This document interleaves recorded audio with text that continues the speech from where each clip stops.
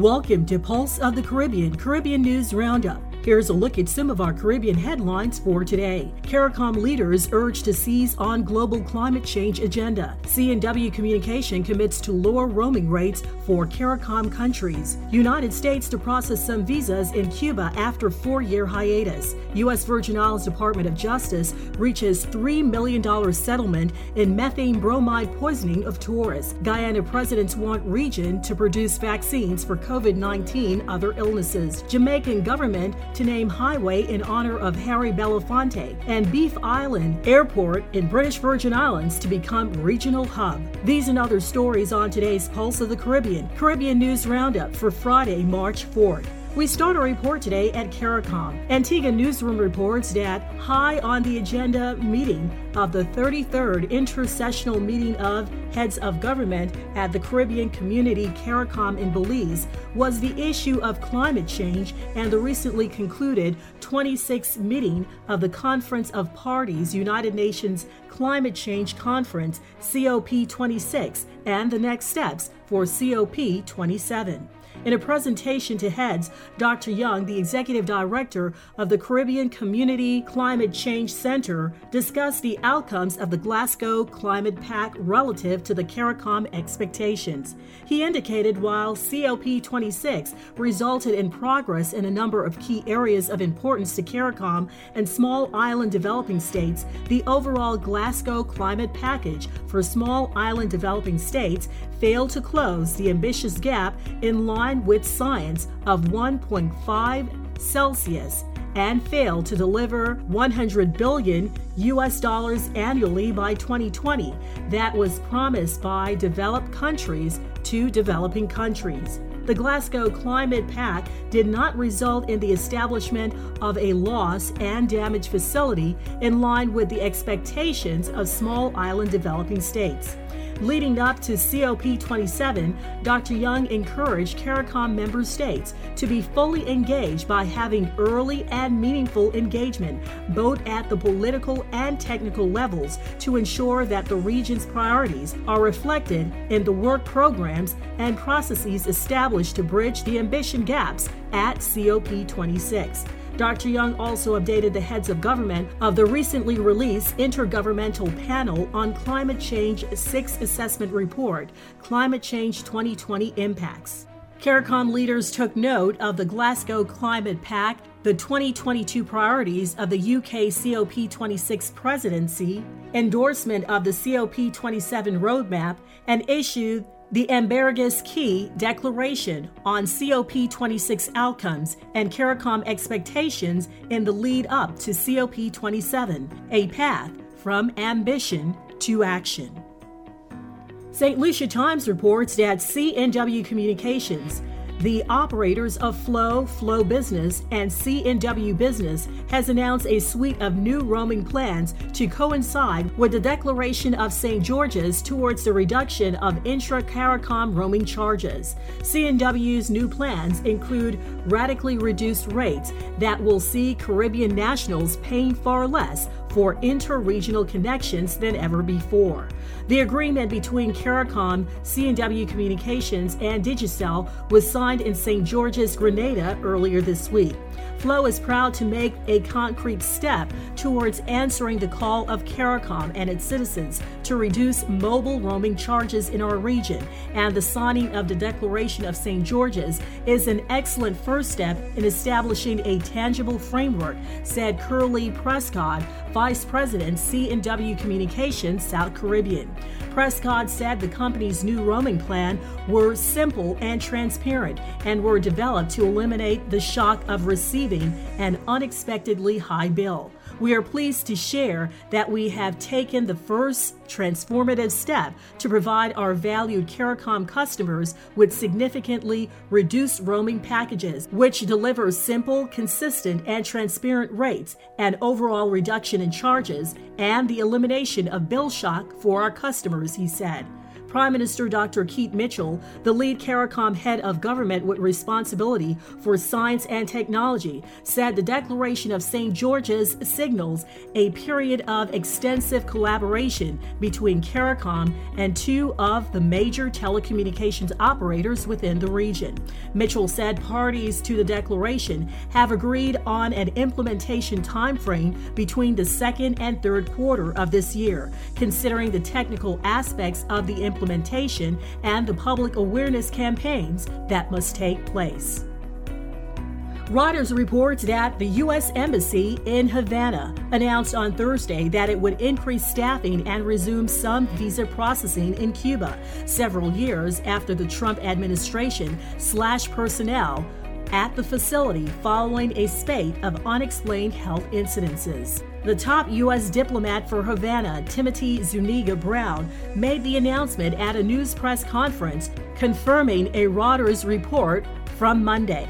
Following the drawdown of staff in Havana in 2017, the Trump administration required Cubans to apply for visas in the U.S. Embassy in Guyana, a costly trip that few on the island could afford. Zuniga Brown's announcement stressed a limited resumption of some immigrant visa services in Havana. It added that Cuban immigrant visas will still be processed primarily in Guyana, while Havana offices will focus on other consular services and limited emergency non-immigrant visa processing. The eventual deployment of additional consular offices to Havana, a result of President Joe Biden's ongoing review of Cuba policy, will begin to address a more than 4-year backlog of requests for immigration visas by Cubans with families in the United States.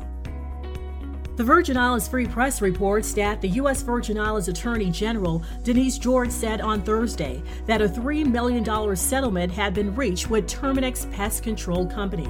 The settlement stems from a 2017 lawsuit the U.S. Virgin Islands Attorney General's office filed against Terminix after a family of 4 vacationing at the Cernusá Resort on St. John, U.S. Virgin Islands in March 2015 became seriously ill when the unit below them was fumigated. The lawsuit alleged that Terminix violated Virgin Islands law by unsafely and deceptively using methyl bromide in numerous residences across the Virgin Islands. Methane bromide is a highly toxic pesticide banned for residential use.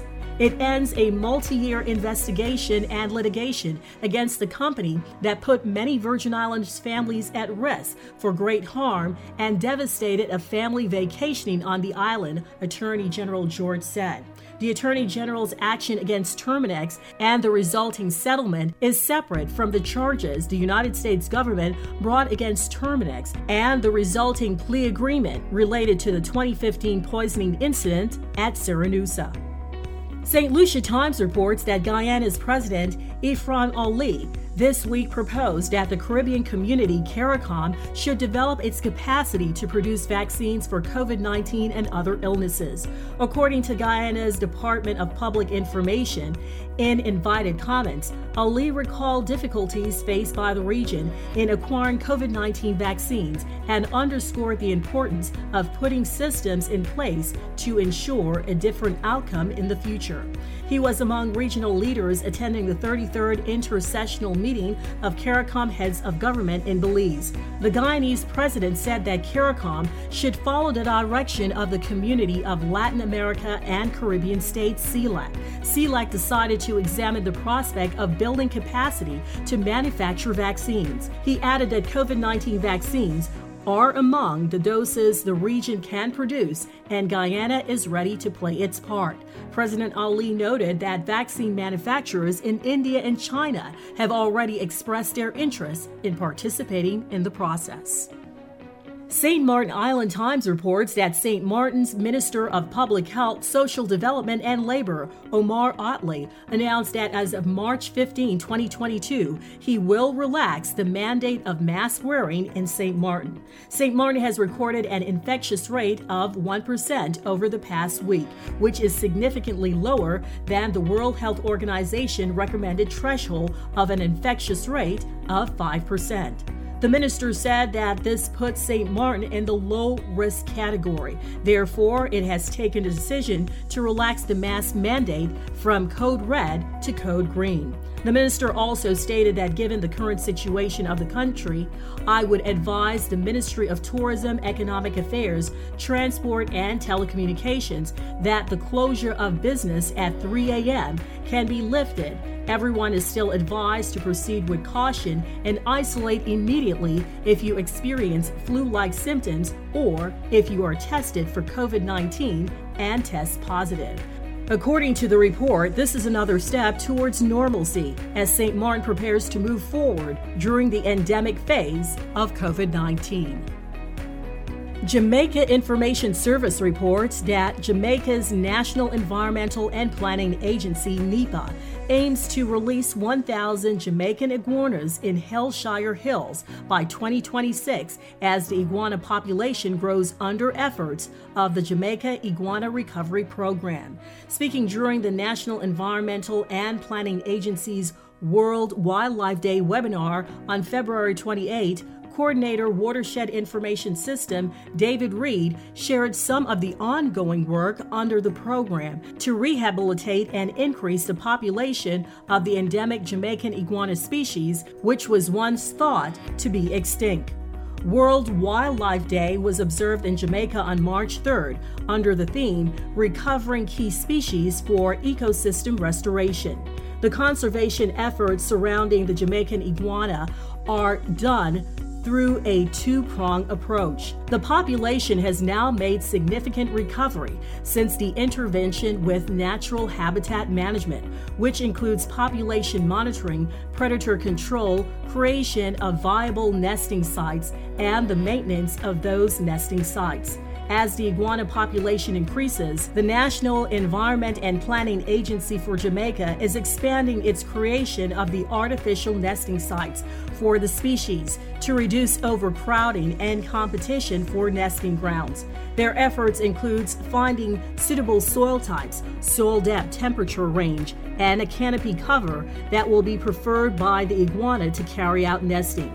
Mr. Reed explained that once a nesting period is complete, a number of hatchlings are removed from their natural habitat, which is the Hellshire Hills, and taken into the Head Start program housed at the Hope Zoo in St. Andrews. We remove a particular number based on the capacity of the Head Start program, and currently we are doing up to 100 hatchlings. Their health and growth is documented, and once they reach the particular size for release, they are reintroduced to their natural habitat, he pointed out. The first set was released in 1996, and we are up to 534 released to date, Mr. Reed said. Mr. Reed also shared that the increase in the iguana population has also resulted in an increase in predators. These predators include the Indian mongoose, feral cats and dogs, wild pigs, and the cane toad. As such, NEPA has extended its predator control by moving outwards around the core nesting area of the iguanas to catch and remove the predators in the buffer zone before they get onto the core site. We are aiming to have 1,000 iguanas released in Hellshire by the year 2026. Those are some of our future targets that we are aiming towards, and at that rate at which we are going, with the support of the public, the government, and our international partners, we will be able to reach our goal, Mr. Reed said. The Jamaica government has announced plans to honor Jamaican-American singer and civil rights activist Harry Belafonte for his work as a humanitarian and activist across the diaspora. In a message to mark Belafonte's 95th birthday on March 1st, Jamaica's Prime Minister Andrew Holness announced that one of the country's highways will be renamed in his honor. As we celebrate with Harry Belafonte his 95 years, the government and the people of Jamaica In this, our 60th year of independence, we'll name one of our highways after our Titan in his honor and in recognition of the long road to freedom Harry Belafonte has traversed on behalf of our people, the Prime Minister said.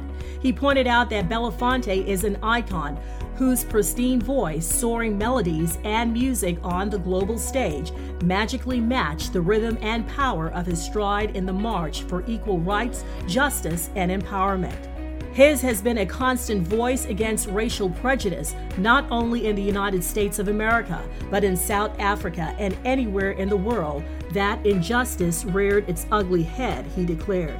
Prime Minister Holness also said that over the years, Belafonte decried colonial oppression and has given a life of service to the campaign for the elimination of chronic poverty and disease, undereducation, and economic hardship. He said the name Harry Belafonte is forever affectionately associated with United artists, philanthropists, and businessmen in the cause for African redemption. The very well-known USA for Africa was one of his initiatives. Harry Belafonte was born in Harlem, New York, to Jamaican parents. From 1932 to 1940, he lived with one of his grandmothers in Jamaica, where he attended Wolmer's schools. As one of Dr. Martin Luther King Jr.'s confidants, he provided financially for King's family. During the 1963 Birmingham campaign, he bailed King out of the Birmingham City Jail and raised $50,000 to release other civil rights protesters. He also financed the 1961 Freedom Rides, supported voter registration drives, and helped to organize the 1963 March on Washington. In 2018, Belafonte received Jamaica's fourth highest award, the Order of Merit, for his outstanding contributions in the field of music. And finally, BVInews.com reports that British Virgin Islands Premier Andrew Foy announced plans to position the Terence B. Lettsome International Airport as the leading airport and eventually a hub in the Caribbean. The announcement was made during a press conference. To this end, the Premier said reviews will be undertaken for the development of the airport master plan and land use plan to support the development of the airport. He said this will be inclusive of the extension of the runway and associated facilities. According to Prime Minister Foy, who also served as the BVI's Minister of Tourism under the leadership of the new Managing Director of the BVI Airport Authority, Kurt Mino, that entity has already begun work to improve the guest experience to align the airport with the expectations of the BVI's airport users. He said work is also being done to complement the Virgin Islands as a top tourist destination, to raise the regional and international profile of the airport, and to boost its revenue generation capabilities. The passenger journey, Premier Foy said, is being redesigned to improve the flow of passenger comfort, and the process has been started to introduce a duty-free store at the airport. The Premier further revealed that as a part of the overall rebranding exercise, a fully functioning customer service department has been established, and the airport's authority has partnered with the BVI Tourist Board to rebrand its taxi dispatch service.